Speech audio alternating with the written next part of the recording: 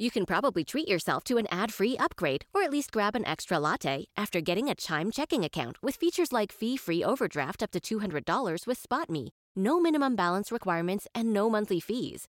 Open your account in minutes at chime.com/goals24. That's chime.com/goals24. Chime feels like progress. Banking services and debit card provided by the Bancorp Bank N.A. or Stride Bank N.A. members FDIC. SpotMe eligibility requirements and overdraft limits apply. This Washington Post Live podcast is sponsored by Wounded Warrior Project, honoring and empowering post 9/11 veterans. You're listening to a podcast from Washington Post Live, bringing the Post's newsroom to life on stage. The transition from military to civilian life can be daunting for many veterans.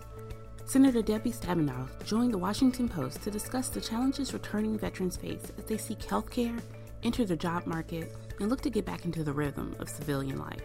Let's listen. Hi, everybody. I'm David Ignatius, a columnist for the Washington Post, and welcome to today's program, which is the second of a special series we've been doing on veterans and issues that affect them. Today, we're going to focus on veterans' transition back to civilian life after serving their country. I'm especially pleased to welcome as our first guest Senator Debbie Stabenow, who has been a champion of these issues and was the author of the Transition Improve Act, which is intended to improve the way in which our vets move back into civilian life.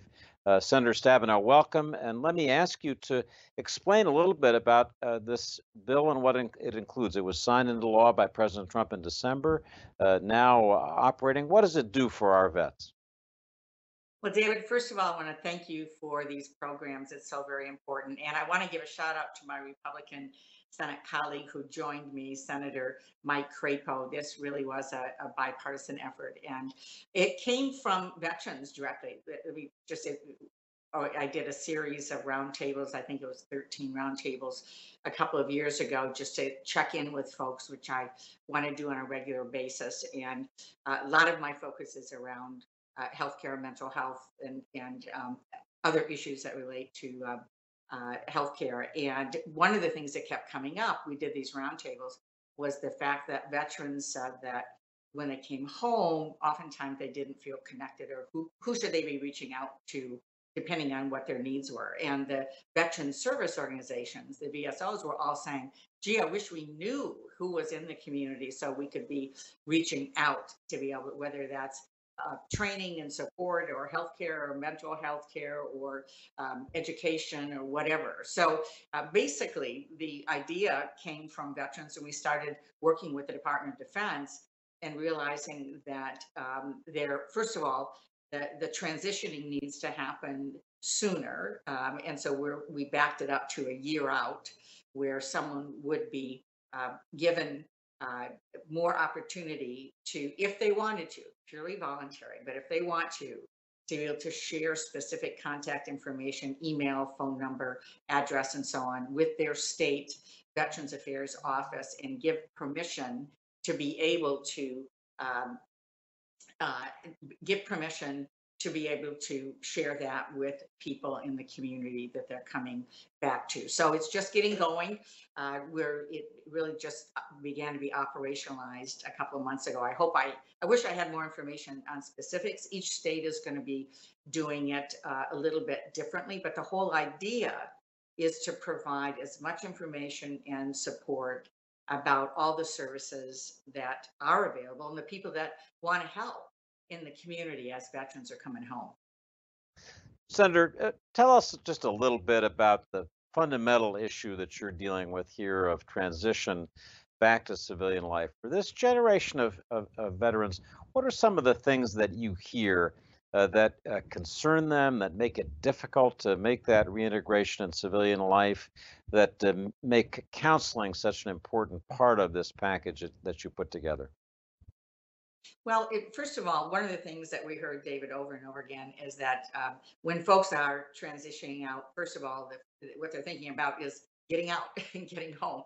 And so that the information that they are given through the Department of Defense may be something at that moment they are really focused on, or they may not be really focused on it. And so that the ability to follow up when they're really focused, okay, now I am coming home or I am home and I want to be able to really take a deep dive on what I need right now, what's available to me, that counseling becomes even more important.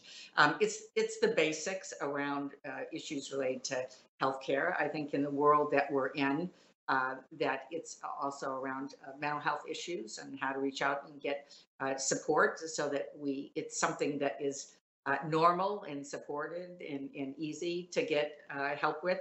A lot of it's around education. Okay, we have what we call a post 9/11 GI Bill, and we have some new rules around also being able to transfer that among family members and so on that folks have a lot of questions on. What does it mean, GI Bill? And what about what's happening in the community? What if I need help in getting a loan? Or where am I going to live? What about the fact that I come out of the service and may have I certainly have terrific skills. How do I translate those? And that's the other issue that I hear about so many times. I mean, somebody is working as a medic or working in healthcare, but then comes home and has to go through all these hoops all over again to be able to be certified to work at home. Or maybe it's skilled trades, or somebody's an electrician, but what are they going to have to do to be able to transition to be able to work at home? They certainly don't want to go through that whole training process all over again. So there's a lot of questions that people have, but it's usually around health and issues that relate to jobs, making a living, those kinds of things. Senator, let's talk about the particular difficulties that vets are experiencing now. The transition back after deployment, after service is always stressful, but these days we've got some super stressors because of the COVID-19 pandemic. We've got an unemployment rate among veterans that's about 12%, a really rough situation for them. For post 9/11 veterans, the numbers show that it's even higher, about 13%. What thoughts have you got about what we can do in this particular stressful period caused by the pandemic and the lockdown to help these folks who have, men and women who've served our country, been in danger, and now are coming back to an economy and a country that's a pretty tough place? Well, first, David, let me just step back and say for all of us, we've got to make sure this pandemic is addressed, right? And so, and on that point, one of the things that I've been very involved in pressing for is to make sure there's more testing at VA facilities, that they have the PPE, that the protective equipment, that we are doing everything we can to support our veterans, and both those that are in veterans hospitals as well as those who are coming home, that they have what they need. And we've got to make sure we get our arms around this pandemic. We are in a really challenging time in the economy on top of all of that.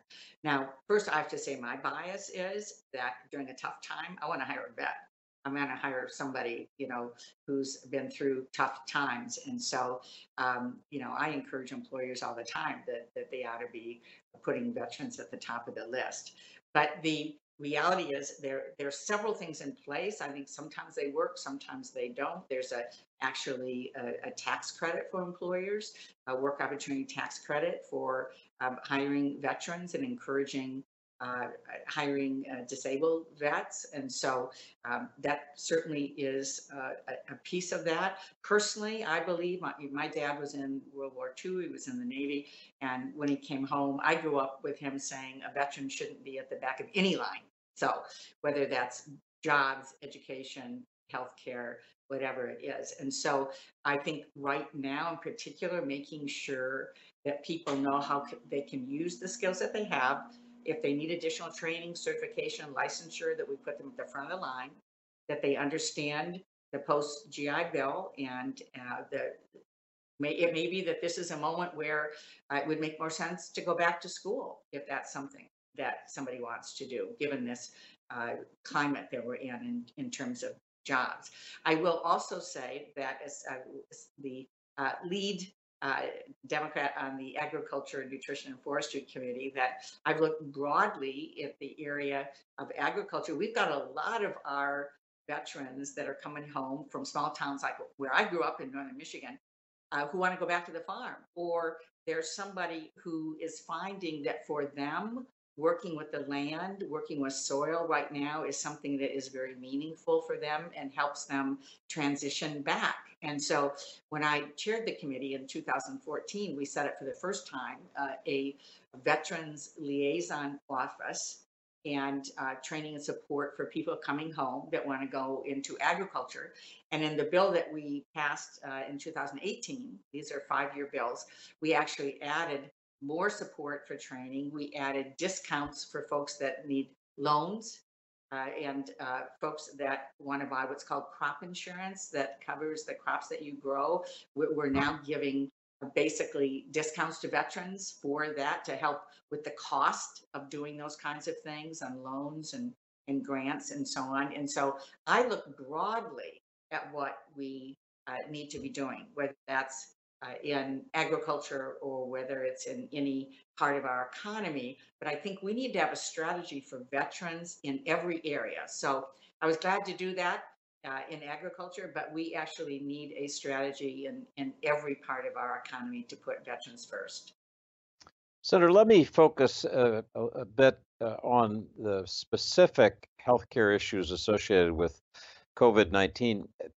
Do you have any indication that vets seem to have unusual susceptibility to COVID-19? Have there been any statistics like that? And we also think about VA hospitals where folks are together in confined spaces, and we think about just terrible stories about nursing homes, facilities like that, where there's been a very rapid and deep spread of COVID-19. Do you have any insight into whether those kinds of problems are arising in the veterans community with COVID-19?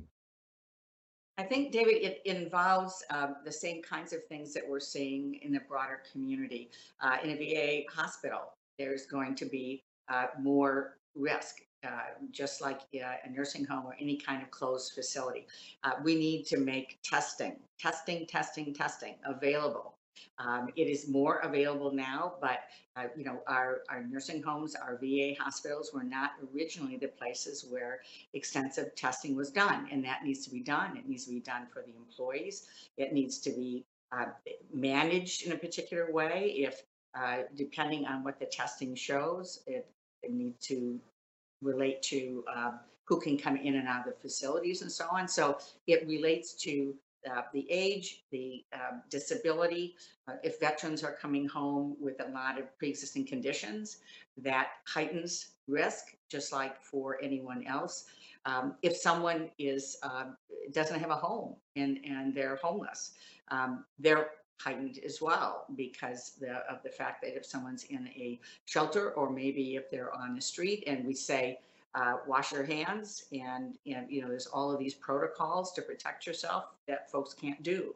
So we're not finding anything about being a veteran per se. At least I have not seen that yet. But we do know our veterans, because of many different situations that they're in, can be at higher risk. And so it's very important that we are taking this seriously. And again, putting veterans at the top of the list. I might also just mention as an aside that there's other kinds of exposures that our veterans have. We have this new group of chemicals called PFAS, which we know a lot about in Michigan because it's related to chemicals used in manufacturing and so on. But we're seeing in a lot of our Air Force bases, our various bases, that we are in a situation where veterans have been exposed, just like Agent Orange years ago. I remember one of the very first things I worked on as a very young state representative in Michigan was trying to get the VA to recognize Agent Orange. Well, now we have something new that relates to firefighting foam that's been used on Air Force bases and Army bases and National Guard bases and so on. And so I've introduced legislation to make that a service-related disability if you have health problems related to this. And so we have general things that affect everyone, like COVID-19, and then we have particular exposures that come from our veterans being put in various situations around chemicals. And it shouldn't be that hard to make sure that we make any health condition from those kinds of exposures service related disabilities for coverage. And over the years, it seems like it's been a fight every single time. Senator, thank you for giving us that kind of specific focus, and it's helpful when we think about the issue of testing to have in mind a picture of a VA hospital where there are a bunch of people who serve the country who really need to get testing to be able to stay safe. So, thanks for that. I'd love to turn to politics for a minute. We have about 5 minutes left in our conversation. Your state of Michigan was absolutely crucial in the 2016 election.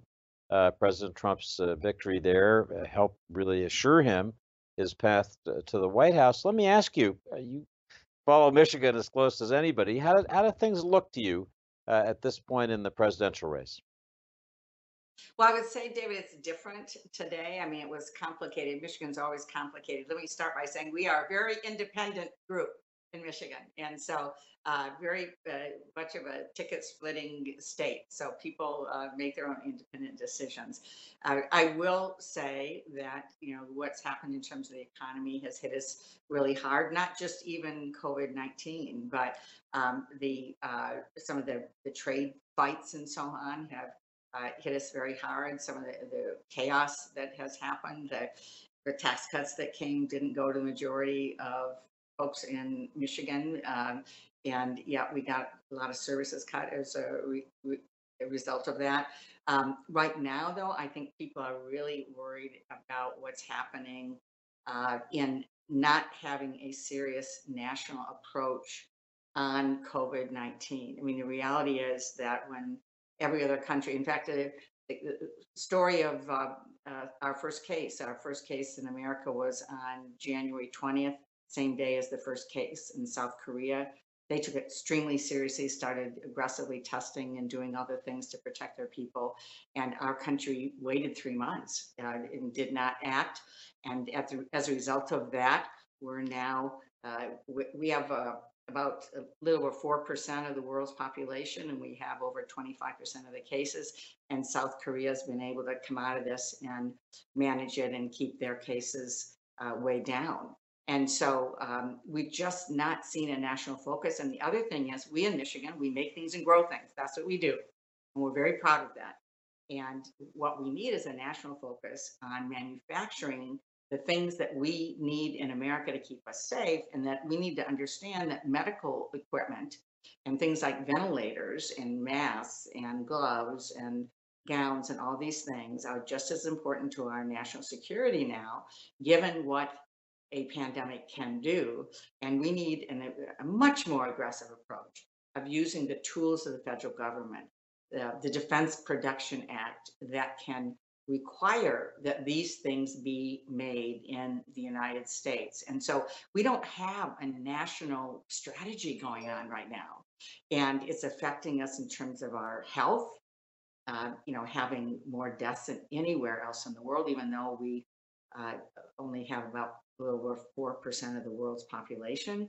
But we also aren't using the tools to create the jobs. And so we see some things happening. I'm proud that we have companies all across Michigan, and GM and Ford stepped up to retool in days what would take months to do in terms of making ventilators. And we've got our companies doing hand sanitizers and all the protective equipment and so on, and switched on a dime to do that for our country. But that needs to be a long-term strategy for us to keep and create more jobs in this country. And I think people are watching the chaos, and I would say the president's going to have a much harder time this time in Michigan. And Senator, just to focus on this a little bit more, there have been some recent polls that show President Trump behind his likely presumptive challenger, Joe Biden, in Michigan and some other swing states. Is that what you're hearing as you talk to your constituents in Michigan? Are you seeing that kind of shift from people who voted for Trump last time around who are now saying, I don't think so? I'm seeing that, although again, I think Michigan's a very ticket-splitting state, and it will probably be closer than what these early polls look like. But I do feel that people look at Joe Biden, who I have to tell you, when we needed help to be able to save the auto industry, I mean, Joe Biden as vice president was right there. He and President Obama. And at the time, President Trump was saying, let him go bankrupt. And Mike Pence actually voted against us. He actually voted against helping save 1 million jobs in manufacturing. And so, and when I look at the Great Lakes, which are beloved for us, they really define who we are as well as our economy. The president has spent the majority of his time in office trying to completely, or just about completely, defund the Great Lakes Restoration Initiative, which I authored in 2010, which is the way we focus on cleaning up the lakes and protecting the lakes. So, when people are looking at this going, I don't think this is somebody that really understands Michigan. But on the other hand, I would not say anything's a slam dunk. I mean, there's, 5 months is a long time in politics. So, I'm cautiously optimistic because I want somebody who gets us and has our back. And I know from working with Joe Biden in the Senate as well as vice president, I have great confidence in him. But I also know that people in Michigan, they're going to decide. And, I think it's always closer than people think in Michigan. Senator, we'll come back and talk to you maybe in October as we get closer to November 3rd. I want to thank you today for coming on Washington Post Live and talking about these veterans issues and in particular about the legislation that you authored. Thanks for listening. To hear more interviews from this series and other Washington Post Live programs, visit us at WashingtonPostLive.com.